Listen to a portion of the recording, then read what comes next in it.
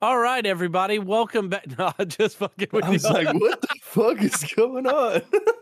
Come on. Yo, so I finally watched fucking Tulsa King. What the fuck is Tulsa It's awesome, isn't it? Dude, it's Sylvester. So, do you remember Taylor Sheridan, the guy that made Yellowstone? He made a show with Sylvester Stallone where he's a gangster that gets out of prison in New York. He's like an Italian mobster and basically gets like exiled out to Oklahoma and just starts from nothing. Shows up the first day, has a driver in a cab pick him up, and goes to like the weed store and just starts extorting them for money. Like, just complete fucking gangster. Day one, moment one. It was a great show. I actually fucking hated the way it ended. I thought that was... It set it up for a second season. I feel that. And there's going to be a bunch of drama now and da-da-da-da-da. But I don't know. I thought that it was cheap. Like, could have been done better. Just the ending. Every other part I fucking love. Well, I'm getting to where, like, I understand, these episodes are like 45 minutes to an hour long episodes and stuff. But 10 episodes, like... Yeah, they're coming out once a week, like Tulsa King and stuff like that. But man, I feel like it's just over like so quick, and then you're just waiting forever for something else. Like that's why, honestly, shows like that, I get into them, but I'd much rather just wait for all the episodes to be there and then just watch all of the seasons. You never played The Last of Us, so whenever you watch the show that just started on HBO Max, like yesterday or the day before, I heard it's really good. You're gonna fucking love it because it's legitimately like the first hour of the video game is like the first episode. So like it's scene for scene basically with like the same thing happening to his daughter. And so I think that the jump that they do and like the things that they do eventually will be way different. But for now, it seems like the whole Netflix Witcher thing where everyone's pissed that they're going away from the game. They're just like, nah, fuck that. We're going to go scene by scene. Fuck that. Well, welcome back and welcome in, PFP fam. We got the OG PFP crew with you today. You catch all the fellas on the Twitter. We'll shout it out at the end. This is episode 23, Wildcard Weekend Review, the conference games preview for this weekend. It's the Divisional. The Division... No, conference. Divisional. It's the divisional preview, and then next week is the conference, like the AFC, NFC. I got you. Well, we gotta hit you with some news, some Angels in the end zone, some game previews, and some Hochstradamus top 5 O linemen. Can't wait to get to that. What'd you guys do this weekend? I went to a Celtics game. That was pretty fire. Jason Tatum put up over 51 points. So, he beat Larry Bird's record for most games scoring over 50 points. I just thought it was funny on the way to that game. You asked me like, yo, Tatum for 32 or Celtics to win by 9 and like some other thing to happen. And I was like, I don't know, man. 32 doesn't sound like, it sounds like a lot. And then we find out like an hour later that Jaylen Brown's not playing. It's like, oh, well, I guess this man's about to put up 50. I didn't have my kids this weekend, so I sat around and did absolutely nothing. Hey, yo. Well, look at you go, dude. Living the dream life out there. Yeah. You were dominating that weekend just like the 49ers were dominating that field second half, that is, against the Seattle Seahawks. Them boys almost got, if you know what I'm saying. But Big Cock Brock brought that fire. He brought that heat, you know what I'm saying? You guys enjoy that game? It was pretty scary. I was on the Seattle side, like winning that, underdog story type deal. But they looked like they had a chance. They sure did. Honestly, the way the 49ers look, like just the way they've looked since they've gotten McCaffrey, they're 11-0 since they've made that trade for McCaffrey. I don't think it's safe to say the Eagles have a clear shot to the Super Bowl this year. Like at this point, I've been picking the Eagles, in our picks this year. I've got to switch that up. Like I think San Francisco is going to the Super Bowl with whoever they have at quarterback at this point. I won't tolerate that. That was straight disrespectful. You know who San Fran has to get through to get to that Super Bowl. Yeah, I don't think they're worried about them. Yeah. I think that is a team that's built to beat them.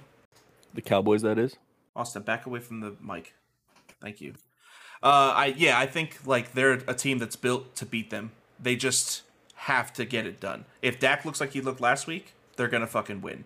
But if Dak throws an interception or two, Ezekiel Elliott can't get more than 3 yards on every single fucking carry, then they're not gonna be able to get it done. Like that's not who they are as a football team. To just like come behind and win whenever like they're not in the groove. They're like a flowing team. Also, the Tampa Bay Buccaneers have the worst rushing team in the NFL. They're number 32 in yards per game running the ball.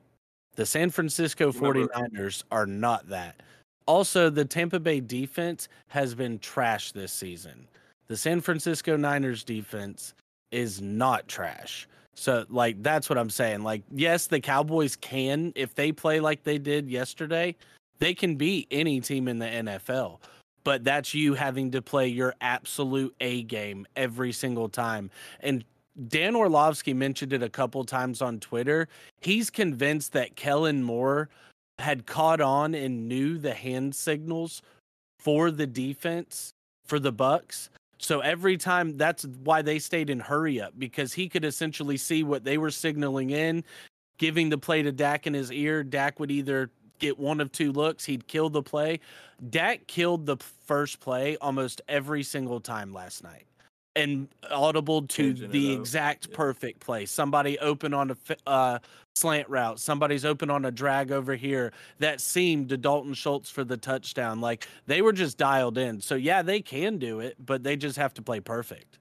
Now, you're talking about how a veteran quarterback is able to make those type of reads and stuff like that. Do you think a rookie quarterback like Brock Purdy coming into this type of matchup, you think he's going to be able to hang? Like, they're not going to let him. He's battle tested. They're not going to give him the leeway to even do something like that. I think that Dak is a veteran. He is at the point of doing that. But Brock Purdy won't need to do that. They're going to just run the ball on you guys, and then they're going to play action out of it. And they're going to throw 7-yard slants. And I mean, I get it. Your guys' team is awesome. Your defensive line specifically is super powerful. Like, we'll get into this a little bit later because this game's on the slate. True that. Let's get into the Chargers fold after T-Law. 4 first-half interceptions. What the fuck, Travis? Or Trevor? No, he was Travis. He was Travis Lawrence in the first half. Goddamn right. I remember there was like 5 minutes left, and they were still up by 10, maybe just a touchdown. And I looked at Austin, and the Chargers were about to get the ball, and I said, all right, Austin, he's got at least 2 drives on him right now. If Justin Herbert loses this game, do you think that it's going to be because of him? Like, is it going to be his fault? Right now, he could close it out totally. And Austin's answer at that exact moment was...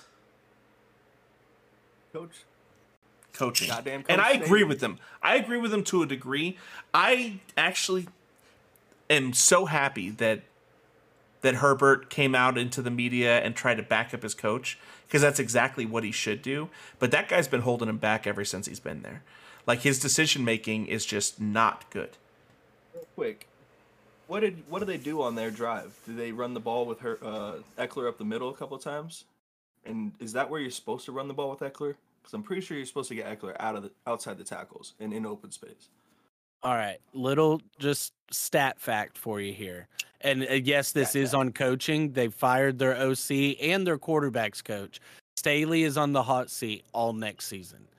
However, it is on the play calling to a degree, because when they were up 27-0, from that point in the game, they threw the ball 27 times and only ran it 8. If you were up by 27 points, how the fuck do you only run it 8 more times the rest of the game? Even if you're not picking up first downs, you at least need to bleed 3 to 4 minutes off that clock while you have that possession. Maybe Staley just has full reign to the OC. You call the plays. I'm not intervening at all. But that was absolutely egregious on the play calling period. Again, though, flip side, if you're letting Justin Herbert throw it 27 times, and you have a 27-point lead, brother, you're not putting up more than 3 points the rest of that game to try to extend that lead at all. That's a Missed problem. field goal. There was a missed field goal. Oh, Okay. so 6 points. It would have been 6 points. 2 field goals, no touchdowns at all in a whole second half after your defense had get 5 turnovers in the when first you lose half. by a point, those points matter, baby. Now, I'm just saying, man, you got to get the ball in the end No, zone. I do think a little bit is on Herbert, but I mean he was also missing Mike Williams. I said it was the play calling too. It was absolutely the play everything. calling. Like we saw it coming. Like Colby Chargers literally said it, and if I was knew a I was Chargers scared. fan, I would be so sick because you're sitting there up 27-0 in a playoff game, ready to go to the next round. You're looking at the Chiefs, Looking and at your future that shit quarterback, happens. like, yeah, we finally got holy him. hell. But I that's heard honestly- a rumor that Sean Payton was quoted saying that he wouldn't go to coach for the Chargers organization. Probably because of ownership would be my assumption, that he just doesn't like them and he doesn't want to work for them. But I guess they're not even like on the radar. So with that happening, then I think that's why Staley's staying around. Like they're not going to fire him if they don't think that they can get the Sean Payton sweepstakes. Yeah, they'd rather him. See, I heard the opposite rumor. Okay. What I've been seeing is all of that was said about the Texans. Now, while he interviewed with them, he still really doesn't have that desire. Wait, who interviewed with the Texans? Sean Payton. Wow. He interviewed with the Texans, but there's now rumors out there that he actually might sit out another year because he was hoping that Chargers job would open up. And because they're keeping Staley, he's going to sit back possibly. And it doesn't look like McCarthy's going anywhere either. Really? I mean, I guess you're right. But like if they lose to the 49ers in a fashion of like, we are not competing with them, they're a football team and we are not, then fucking get him the fuck out of there. Like he's gonna be part of the problem. Like it's not the roster at this point. The roster is so amazing. So yes, the 49ers, if we're being like unbiased, they probably have the best roster in football. Like they have the best defense. Their receivers are Ayuk and Debo. Their running back, like their tight end. Their quarterback is an unknown, but like their team is the best team on paper. Which is kind of a big thing. We just haven't seen him fold because his scheme is so easy. He doesn't have to make mistakes because he's never put in a position to have to force something. He doesn't have to do shit. Have you ever seen a quarterback just go flawlessly throughout the league, though? Like, especially the last pick of the fucking draft. This is insane. How about Brian Daboll getting the boys going over there for the Giants? They really took it to him over there at the Vikings. They did not know how to keep up with the Giants and what they were bringing. I think he was the favorite for Coach of the Year coming into this game anyways, but I think this sealed it for him. Like, the season he's having with the Giants here. Also, shout out, NFC East, all three teams that made the playoffs have made it to the next round, and I think that's the first time since the NFL went to 4 teams in a division. So kudos there. But no, the way he's got them playing, I mean, and they mentioned during the broadcast that Saquon had said this, they don't blow teams out. They just find a way to grind it out and get the victory at the end. And it's just, I mean, it's one of those teams you just kind of got to end up rooting for. I mean, you're not going to, obviously, but I like what I'm seeing out of them. I think what cemented it the most was beating the Vikings, because the Vikings head coach was probably the other guy. Mike McDaniels might have been in the conversation for Coach of the Year. I think all of these rookie head coaches, with them having immediate success, that's enough for them to get the votes. And Dable obviously had the most success. He had the biggest turnaround. Like, the Vikings turned around on offense, but their defense was decent last year and totally just shit the fucking bed. It's like they didn't give a fuck about it. And, like, that's why they just lost to the Giants. I'm excited for the Giants-Eagles game. I know we're going to talk about it a bit later. I think that might be the game. Like, the game to watch. See, I think a big part of why he's also Coach of the Year is the job he's done with Daniel Jones. Like, we've talked about it multiple times this season, but after watching, I actually sat and watched a full Giants game because it's the only game on TV at that point. And Dude, Daniel Jones impressed the fuck out of me. Like, he just looked poised. He looked in control of that offense. The moment wasn't too big for him. And it was, hell of a turnaround. Where was Dable at last year? Buffalo. So he's been with Buffalo since Josh Allen got there. That's where, Daniel Jones is the Kmart version of Josh Allen. All the same skill sets. Big, not as big of an arm, but good arm, good running ability. Fucking 78 yards on the ground. He ran the ball more than any of their running backs. Yeah, 56 for Saquon. Dable is working him like he is hey, you have these skills. Josh had these skills. This is what we're going to do with you. And you're seeing it. Like, that's, to me, that's what gets him Coach of the Year more than anything, just because Daniel Jones was written off by everybody. Yeah, he was, get him out of here. Kenny Galladay's isn't even able to play over there because Daniel Jones is so bad. Is he maybe better than Josh Allen? He's doing it with no weapons over there. Josh had to have Stephon before he made his leap. That's not a horrible call. I'm not going to say he's better than Josh Allen. He does have Saquon. You can't say he doesn't have any weapons when he has Saquon Barkley. But no, that is true. That's where the Giants are so stuck in their cap situation with the money that they have put into Galladay and these other guys. Now, the cap is always flexible and shit like that, so I expect them to get somebody else in there next season. And also, Sterling Shepard's going to come back healthy, and they've still got Darius Slayton there. So they've got pieces. They need to get them a tight end in there that is more versatile for them. Cody Bellinger's just not going to get the job done for them. But, Giants fans, you got to love what you're seeing. Whatever, you're playing with house money at this point. You've already won a playoff game. The rest of this season is just fucking roses for you. The Giants were in such a better position than the Dolphins, going into the playoffs.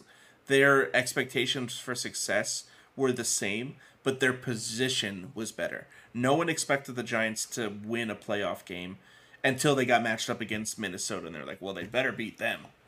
Those Finns almost took a win again, you know what I'm saying? That was a pretty close game. I can't believe the outcome of it, but how y'all boys doing? You okay? Stop the party tears. Fuck you, dude. Fuck you. I will say there's no such thing as moral victories, but with the list of injuries we had, and to go out there with our third string quarterback and almost beat most people's Super Bowl favorite and lose to them only by 3, we were up by 4 with 7 minutes left in that ball game. That's what was crazy. It was mind blowing. The Bills almost. It just gives you hope for the future. Y'all were doing great. Yeah, exactly. Bills did fuck. Josh Allen, 2 interceptions, lost that fumble, which the Dolphins returned for a touchdown. So he's got some shit he needs to clean up on his turnovers there. But just the Dolphins' outlook. Tua comes back next year. Hopefully, pray to God, stay healthy, get a more reliable backup in there for him. But you give us our defensive backs that were all out this year, and you give us a healthy secondary. It's just, it's just hope for the future. And you always got that as a Dolphins fan, but to keep it that close, it just lets you know how good this roster is as a whole, the core group of guys. Going into that game, I said that worst case scenario, the Dolphins next year when they make the playoffs, no one's going to say the last time the Dolphins made the playoffs was 2016. Worst case scenario, we fucking made it in, and everyone will get off our ass about making it twice since the year 2000. So what we saw on Sunday, I think was best case scenario. If we had Tua, we could have won that game. Without Tua, with a rookie head coach, with an offensive line that's false starting, and a team that has a quarterback that doesn't even fully understand the play call to be able to get it in properly and getting cut off at 15 seconds. We were built to fail, and we didn't. We were built to get blown out. I don't know if you remember the game against Buffalo at the end of last season, whenever it was if we just win these last 2 games, then we can make the playoffs. And one of them was against Buffalo, and they put up 50 on us, 30 at half, and then they put in all their fucking backups and then put up another 20. So that didn't happen. We existed. We played a football game against the Super Bowl favorite, I think that's all good news. Every game the Dolphins played with Buffalo this year was by a margin of 3 points or less. And that just lets you know that gap in talent is not as big as you think it is. They also, are scared next year. Before we go to the next thing, shout out to Teron Armstead. Dude could have had season-ending toe surgery at the beginning of the season, bypassed it to wait for this offseason to get it done, played through all kinds of injuries. He had 4 injuries in that last game. 4 that he was playing through. Toe, ankle, knee, and like a shoulder injury or a wrist, something. And he absolutely just warriored through that, and I just shout out to Ron. I mean, we paid him heavy. Whenever we took him last year in the offseason, we paid him pretty heavy. I mean, we needed him bad. Every game that he wasn't in was a game that we lost. Like every single one. Now, Tua was a lot of those too, but I think the offensive line matters more. Yeah. Man, I know you guys aren't gonna like this, but my take is I think Tua is a great backup quarterback for you guys. You know, he shows that he can come in there and ball, but he's also shown that he can't really stay healthy for a full year. So great. I think you guys work on getting a Tom Brady, Aaron Rodgers in there, maybe a Derek Carr. I don't know, but maybe a Lamar Jackson. Austin _PFP. Yeah. Bring it on, baby boys. Tua is a great backup quarterback. Great backup quarterback. When you need him, he's gonna fucking shine, baby. You're talking about the guy. You guys are gonna be so terrified of next year. Who missed 5 games and was still first in every major efficiency category there was. Still finished top 10 in passing. Yet your starting quarterback that you want to hype up because ours is a backup. He's your not trying to hype him up. missed 5 games, played in 12 games, and led the league in interceptions. Went off last night. I'll give him that. I'll say this, Justin. If Matt Ryan finished the season, then Dak Prescott wouldn't have led the league in interceptions. Matt Ryan was on a prolific rate of interceptions. The fact that he missed 5 games and would have been top 5 in the league in interceptions. Yeah, that's not good. I'm just saying, you can't come in here saying, "Oh, you guys got a backup quarterback," and then go on to the next. No. We're not doing that. Tua is a starting quarterback. Stay healthy, baby. Stay healthy. Okay, we can say Dak. He needs to learn how to get tackled. Dak missed the same amount of games in the regular season as Tua did. I'm talking about Tua. We're on the Tua topic, and that's what I'm talking about. He needs to learn how to get tackled. It's as simple as that. Dak the man hits his head too hard on the ground. Amount of games as Tua did this season. Here you go. Compare. Honestly, doubled his interception count. Dak's probably not going to be the starter at the end of next season for the Cowboys. Like, they're going to be looking for something in the offseason, whether it's drafting someone young to replace him or getting this Connor Rush guy ready to go. They're not looking to make this guy their long-term guy anymore, I think. I mean, maybe he goes for a Super Bowl run right now. We'll see. But it looks to me like he's injury-prone, that ever since he hurt his ankle, he's lost a step, and he's not able to get out of the pocket as well, that his movement in the pocket isn't as flawless as it used to be, because that used to be his strength. But we talked about that for a while. Pocket presence is better than Tua's, you know what I'm saying? He knows how to get out of there and get going. Tua has the highest evaded sack rate in the NFL. Please keep going. No. Please keep, I don't think you understand how many statistics are in my head. 1 year. Austin, I told you, if you try to argue with Justin about the Dolphins, no, he's ready. It was cute. Twitter cute. You guys goes at this Dak guy Prescott all day long. That's all that Twitter does is come at Justin, and he's got it backed up. He's ready for it. Kenny Pickett had the same amount of concussions, bro. He's a rookie. We don't even know what he is. He's not a dog. Not yet. Next subject, please. I can't do it. You know who is a dog? The backup quarterback for the goddamn Ravens. Tyler Huntley. Tyler Huntley made it a game against the Bengals. Man, Tyler Huntley. It would have been great if they had their starter. What's your thoughts on Lamar? He's great for him sitting out, man. You know, rest that knee up, baby. Yeah, but with his injury history, is he also a great backup quarterback? That man is because he's not reliable on the field. He is reliable. Oh my God! Reliable to win you that game and get you 200 rushing yards. You're gonna see him in Miami next year, so don't even worry about it, bro. All right, let's not hijack Let's not hijack this whole thing. So, as far as Lamar and not playing, I mean, it's smart for him. I feel like Lamar might have realized on Saturday, whenever it got announced that the Ravens were looking at giving him the franchise tag, that's possible, and that he might still end up being with the Ravens for the next 2 years, because it looked like he was trying to just peace out after this season. I don't think they're going to let him go. They spent only a first-round pick on him, but there's just so much expectation for him. If they could sign him and then trade him to New England, like, that could help them so much. So the Ravens aren't going to be shit if Lamar's not playing with them next year. I think get a tag and trade is the way they go with him, because I think him sitting out, yes, he can't. Le'Veon showed us why you never, ever, ever do that. And I get that quarterback is different than running back, but still, bro, like, it's stupid for you. My thing is if you know that's where you're signing long term, like that's your team, and if you can be out there, you're going to be out there. My thing is just as a competitor says, if you have 1 foot out the door, that's where you're like, I don't think I'm going to risk it. Like, I think, good luck to you guys. Y'all are my brothers, but I'm going to sit this one out for my health, for my future. And I think that says to both sides, we're kind of mutually done here. And so I think he gets tagged and traded. The Jets are a possibility. The Seahawks are going to re-sign Geno, so he's not going there. The Dolphins are always going to get brought up just because he's a Miami kid. So, I mean, they're always going to get thrown out there. And Chris Greer's already put it to bed that Tua is their starter next season. So this Tom Brady, Lamar Jackson, Aaron Rodgers, Derek Carr, none of that's going to happen. Jets are looking for a quarterback.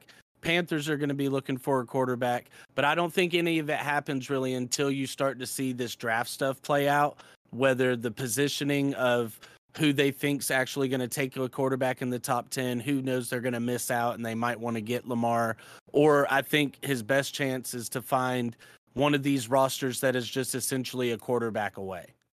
Which, I mean, a lot of people would say, like, the Dolphins are. I mean, the 49ers have Trey Lance. So, like, they're invested in what they're invested in already. They can't spend on a quarterback, but they are legitimately a quarterback away. Did you just hear yourself?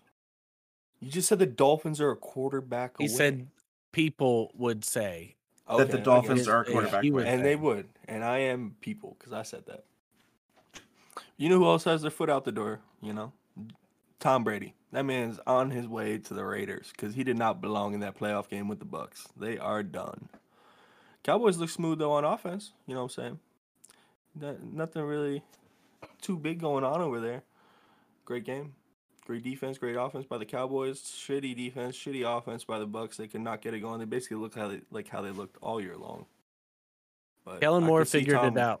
I could see Tom going to the Raiders.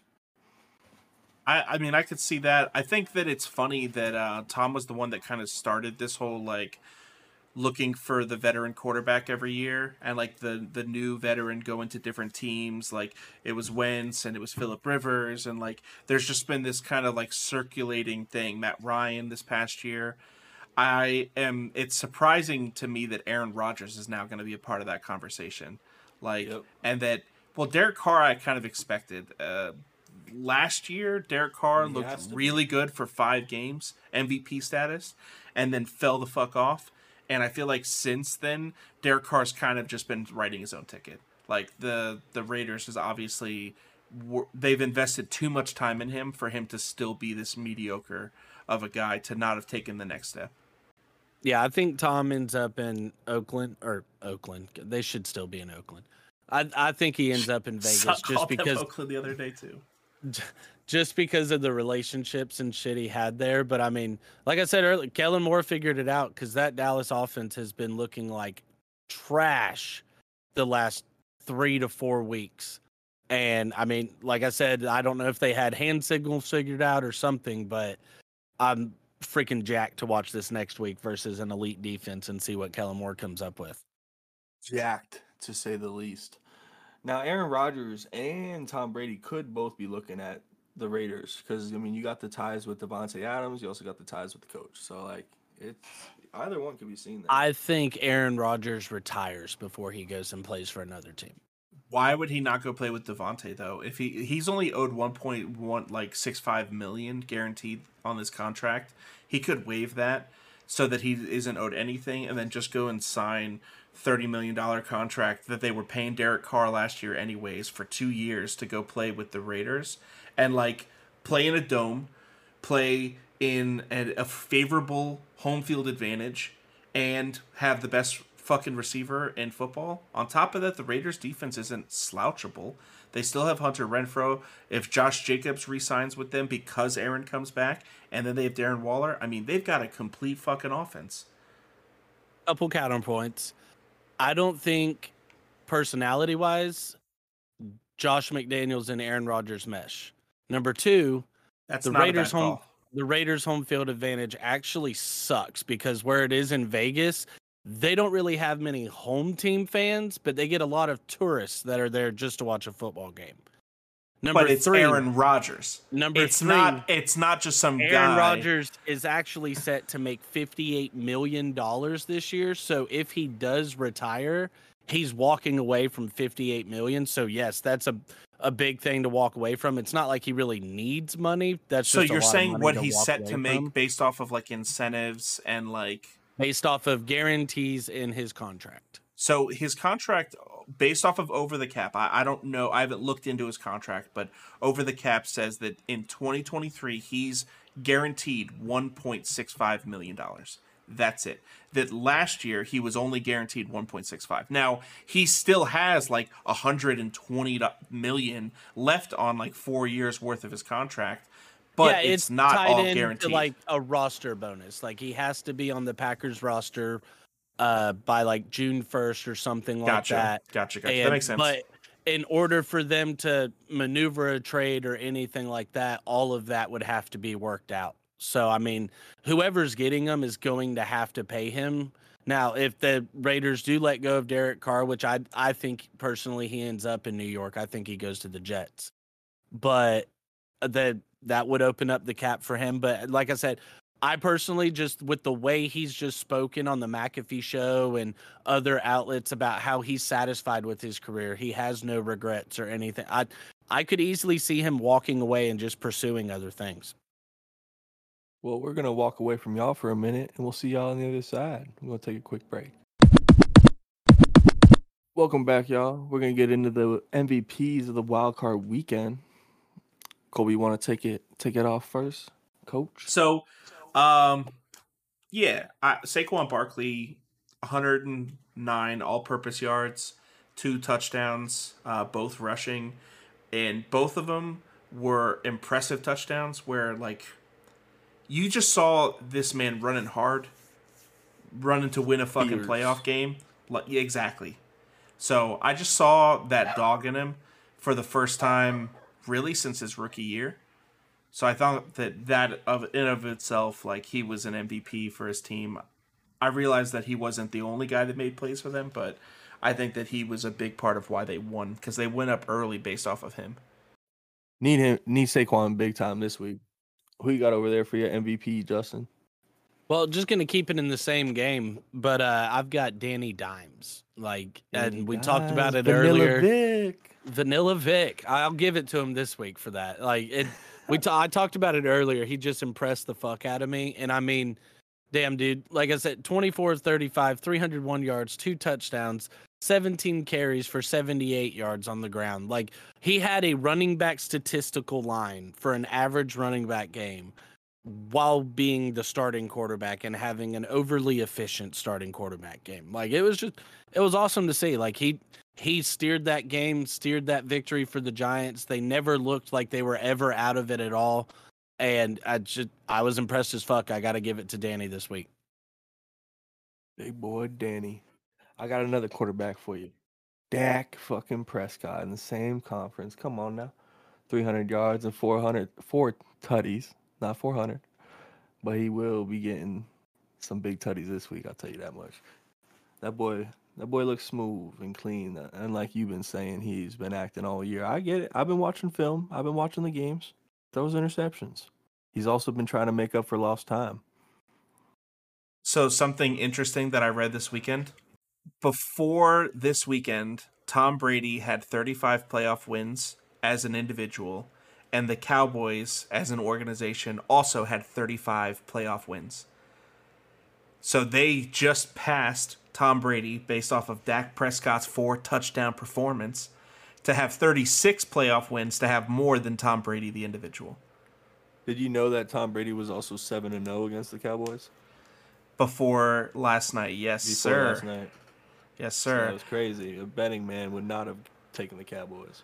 Honestly, man, that offensive line has just been so bad all year. Like, it's got to be what happened. Like, the rest of their team is so put together. They've got 2 great running backs, 2 great receivers, one of the greatest quarterbacks of all time, and he didn't look like Aaron did, where he was just constantly making constant mistakes all season long.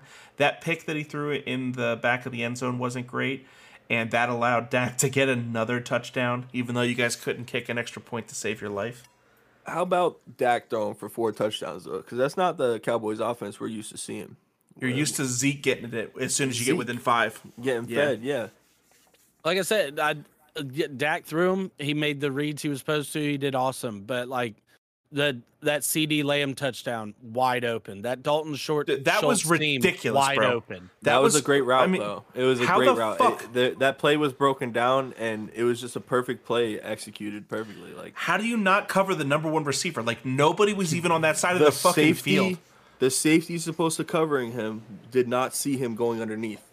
That's why he lined up underneath like that. It was perfect. Damn. It was like, Yeah, couldn't see shit. textbook. And he was just wide open once it was too late.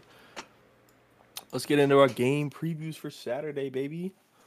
The Jags. I'm going to be jagging off against these Chiefs, baby. Chiefs are favored minus 8.5. They are home. You already know Chief Nation's going to show up. We've been there. It's a loud stadium. So there's reports that the NFL is telling the Chiefs and the Bills to start selling tickets to the AFC Championship game between the Chiefs and the Bills at the offsite. And, like, I guess tomorrow at 10 o'clock a.m., they're going to give season ticket holders for the Chiefs and the Bills first lick at buying tickets. It's going to be the most expensive sporting event besides the Super Bowl all fucking year. Like, they're going to sell those tickets for so fucking much. You know what that tells me? That they already know. You take a Chiefs Bills money line and you put absolutely everything you can on that parlay, because their NFL is not going to pass up the opportunity to have a neutral site game. And you watch, it'll end up becoming such a success. They will try to propose having neutral site championship games every season. Yep, AFC and NFC. It's just an extra mini Super Bowl type of revenue they can bring in there, bro. I'm telling you, That's watch, and if it happens, nobody will ever be able to convince me that the NFL playoffs are not rigged. So they better pray the Bengals fucking end up winning that game, or the Jaguars, because, like, I swear. Well, the Jaguars, I don't think they're going to be the ones that are going to do it. If we're being real, minus 8.5 spread says a lot about what the Chiefs are expected to do. Andy Reid has had a whole week of just sitting, scheming, putting together some shit that no one's really ready for. What's up, Austin? Dustin, you bring up a great point. Like, with the mutual location, why don't they do that for the Super Bowl, so that fans from both sides? They do. Arizona is where it's the already Super set Bowl's for played. Arizona. Yeah, so but last I'm year saying it was in setting SoFi. a location halfway between both of the teams that win. Oh no. So the way it works for anybody that doesn't know is that there's a bid.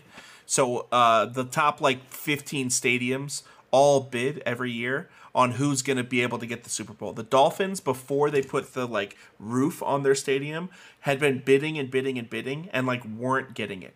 And that's why they did the renovations that they did, was so that they could get a Super Bowl potentially. And then Tampa Bay ended up getting one and won a Super Bowl as the home team, but that was all coincidental. And then SoFi doing it last year, yeah. Listen up, boys. We got one of the biggest matchups of the weekend. The Eagles are taking on the Giants. Eagles are home, favored minus 7.5. The Giants better bring that big dick energy. Day ball up in there, boy. Come on now. Giants all day. I mean, just take out the Trojan, the Trojan So horse. you'd rather play the Giants than the Eagles? would you not rather play the Giants over the Eagles? I mean, obviously, in a football perspective, I think the better team is Cowboys Eagles. That would be the better game, the better just football aspect. But yeah, But give I'm me saying the the easiest Giants. path to victory. You think the Giant? What do you think, Justin? Oh, in this game, Well, no. Giants I- or Eagles? Who, if you were the Cowboys, who would you prefer to win this game? I would want the Giants to win. I wouldn't want Giants to all face the day. Eagles. Yeah, I mean, look how the Eagles have been playing all year. I mean, I am one who doesn't think the Eagles are battle tested. Look at their lineup of the teams they've beaten and the teams that they lost to. Now, I like guess I if said, you- the Giants are playing with house money, and the Eagles do have that pressure of living up to the 1 seed, Jalen Hurts, MVP caliber season, all of that shit coming on with it. So Just took a that week off. they've got that going for them. But again, you can't bet against the Eagles in this game. I mean, minus 7.5 on the spread. Don't know how I'd feel about picking the spread Divisional there, matchup.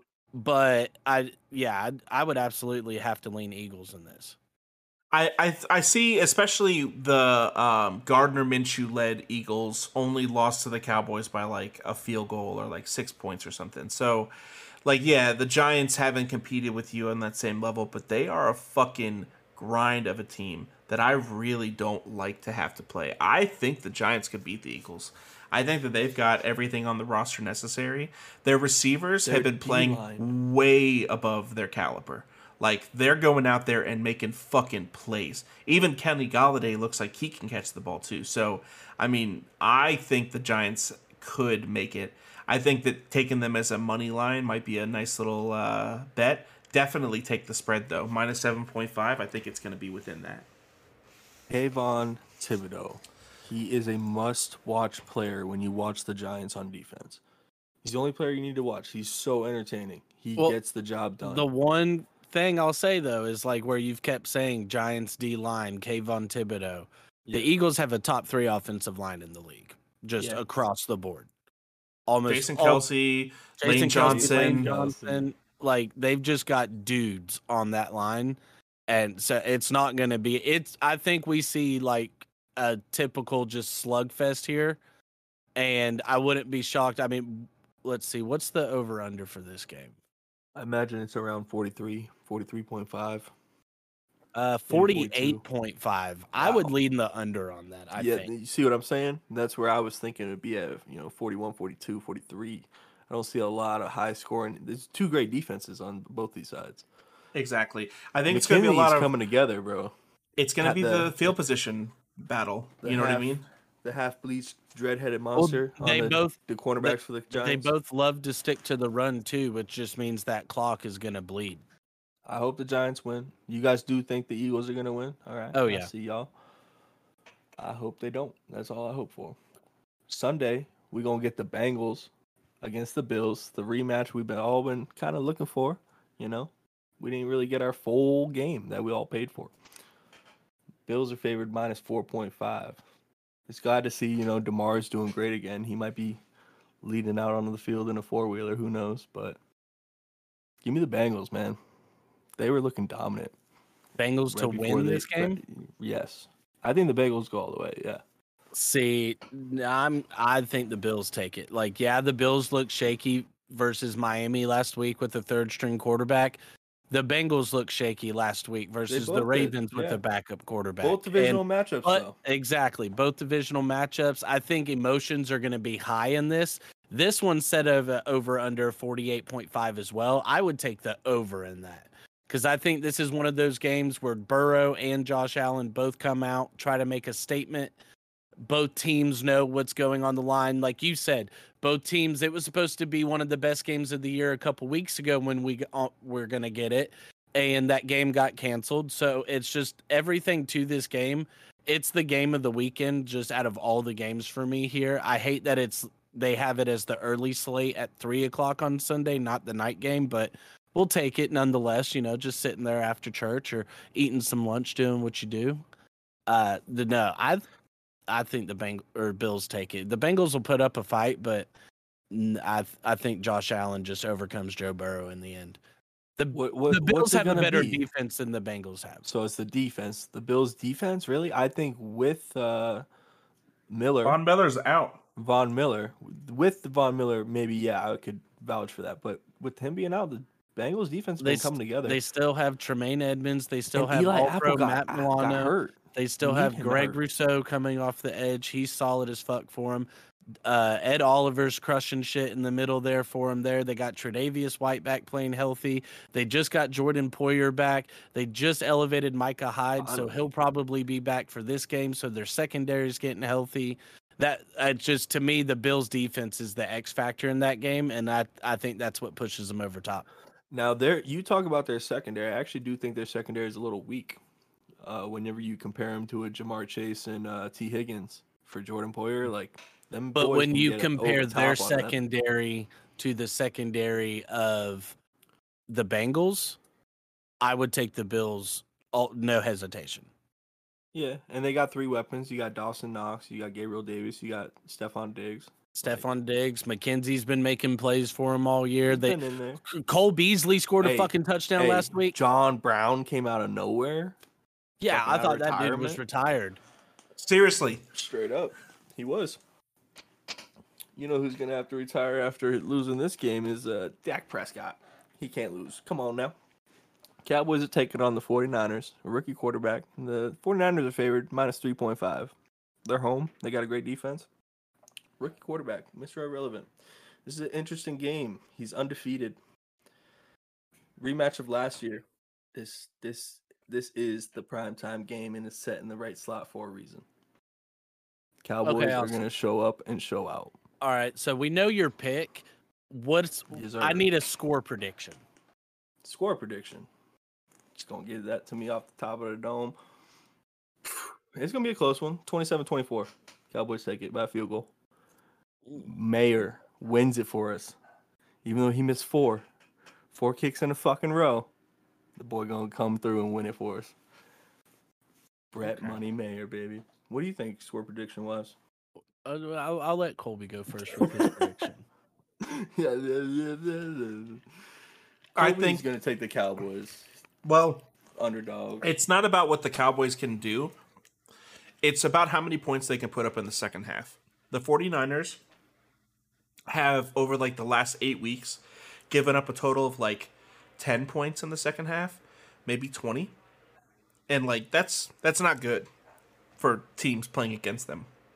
So I think that if the Cowboys can play a full game, then it'll be close. It'll be 27-24, maybe 31-30, something like that. But if the 49ers just shut them down in the second half and they come out and they're not able to do shit, like, it's going to be a blowout. Like every game the 49ers have fucking won so far that in this little run that they've been on.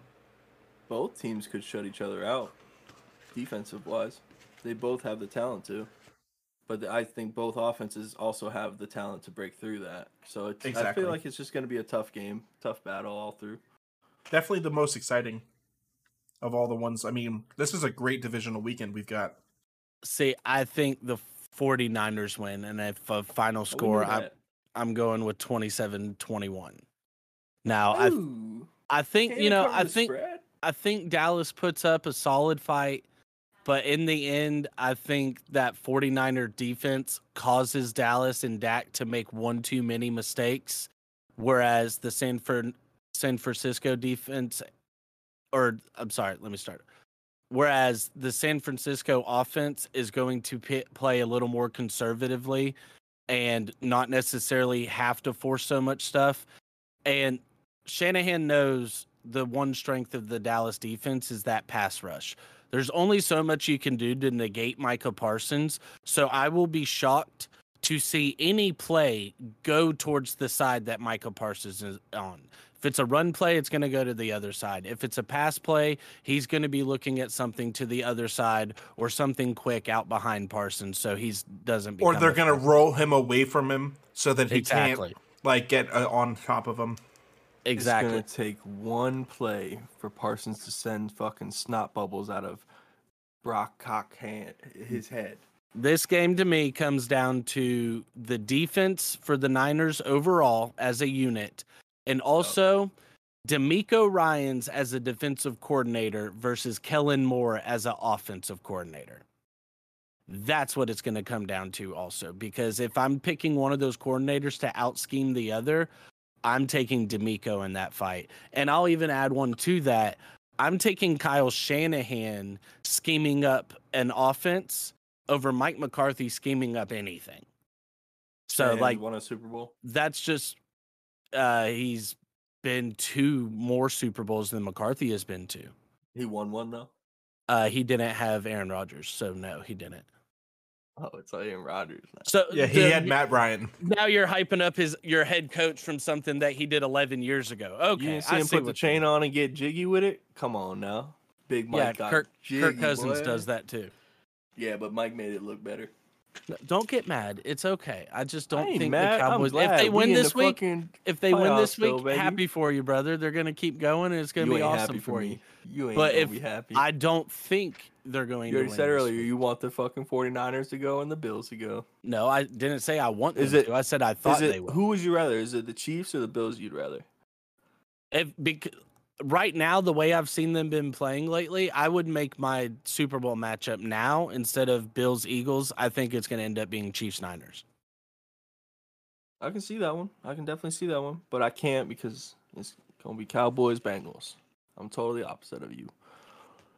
All right, man. Let's hop into your Hochstradamus top 5 O-linemen. Just the big boys, the trenches we getting into. We're finishing off the episode with the meat and potatoes this week. I think it's just meat and meat, boy. Meat and meat, yeah. Meat, some more meat, and add some bacon on top of that. Get me some corn in there. This is the hog mollies you were talking about. These are the hog mollies. You wanted to know what they are. This is what they are. Now, this year is not the year to need interior offensive linemen if you're drafting in the first round because they're just not going to be there. Let's go Dolphins. There's loads of value towards the second and third and fourth rounds there. I mean, just to give you ideas, you've got Osiris Torrance out of Florida. He's a guard. He's top guard in the class. You got John Michael Schmitz, center out of Minnesota, top center in the class. Andrew Voorhees, Jason Voorhees, if you're into Friday the 13th, so he's got to be scary, right? Offensive guard out of USC. So, there are interior O-linemen here, but the top of this class, these top 5, they're all offensive tackles because these are just the cream of the crop. Peter Skoronski out of Northwestern stands above all of them. He's number 1 on basically everybody's board. You're not going to see anybody listed above him unless somebody's just trying to be different. He's got all the measurables that you're looking for as an offensive tackle. He's got the pass protection. He's aggressive in the run game. He's fluid with his feet side to side. He's not going to get necessarily beat by the most simple of moves out there, so you're not looking at simple mistakes there. And bottom line, he's just going to keep your quarterback upright. And again, I believe I said it a couple weeks ago with the tight ends. Offensive linemen, if they're coming out of the Big Ten, they're probably going to be really good. So Peter Skoronski, Northwestern, number 1. Number 2, coming out of the Big Ten as well, just staying on that track, I have Paris Johnson coming out of the Ohio State University. This dude's just a brick wall of a man standing at 6'6", 310 pounds. As an offensive tackle, that's your prototype. Like, he's just a wall. Nobody's going to be able to get around him. Defensive guys aren't going to be able to get over the top of him to swat passes away like you're seeing these other dudes start to do more. And absolutely, I mean, I was between him and my guy at number 3, Broderick Jones from Georgia. Broderick Jones, I could easily see him going over him just depending on play styles. Whereas Paris is a little more active in the pass game. Broderick's going to give you that aggressiveness in the run game that you're looking for. He's coming from Georgia. They're a run-based football team. That's what they're looking for. So it's just a matter of play styles with those guys. But for mine, just the way the NFL is played, give me Paris Johnson over him. So you got Paris Johnson at 2, Broderick Jones at 3. Wait, before you move on, so Broderick Jones is only 6'4", 315. Could he potentially move inside? Like, is that somebody that could be moved to an interior guy, or is he just like built to be a left or right tackle? I mean, size-wise, could move in size if you wanted him to, but Skoronski's also 6'4", 315. So Yeah. the smaller they are, it's just, especially as offensive tackles, the more agile they are across the offensive line, just to be able to stay in front of those quick edge rushers. With the zone running scheme that everyone's running nowadays, it's kind of the necessity. You got to be able to make it outside, create that edge, that lane. Exactly. Now, I don't typically like taking offensive linemen necessarily out of the Pac-12 or the Big 12, just because offenses in those conferences are just fast-paced, get on the ball and go. But Anton Harrison out of Oklahoma, dude is a baller. Like I said, if you want fast-paced, somebody that can keep up with it, it's got the stamina to go through a game, he's got the quick feet to stay in front of those edge rushers there coming off the line. You can't really go wrong with him too much. He's, 6'5", 315, like we're talking here. It's just prototype size for you there. But like I said, my main thing with him is his quick feet and the way he uses his hands to be able to brush away just those swim moves, and especially like, the chop moves that these defensive linemen like to use to chop away your hands. He's quick about getting, wax on, wax off, like just active hands, Yeah. And coming in at number 5, Blake Freeland, offensive tackle out of BYU. Now, that's BYU. They're not really necessarily playing anybody, so him coming in at number 5, essentially it's just a matter of just production versus talent played, and it's just not there for him. However, he's 6'8", 305 pounds, a little more slender than you would think he would be for that height, but at 6'8", I mean, holy shit, dude. Can you imagine the fake passes or the trick plays of leaking him out for a fade in, like at the 5-yard line, JJ Watt style? Who's going to jump over this guy? There's nobody. Now, that's just me and my Madden bag there thinking about that. But I mean, hell, dude, like I said, he was only a 3-star recruit coming out of high school, so BYU kind of fits in there for him. Typically, also, BYU players come out a little older, just depending on, what they do with the religion. They do their 4 years. Oh, I got you.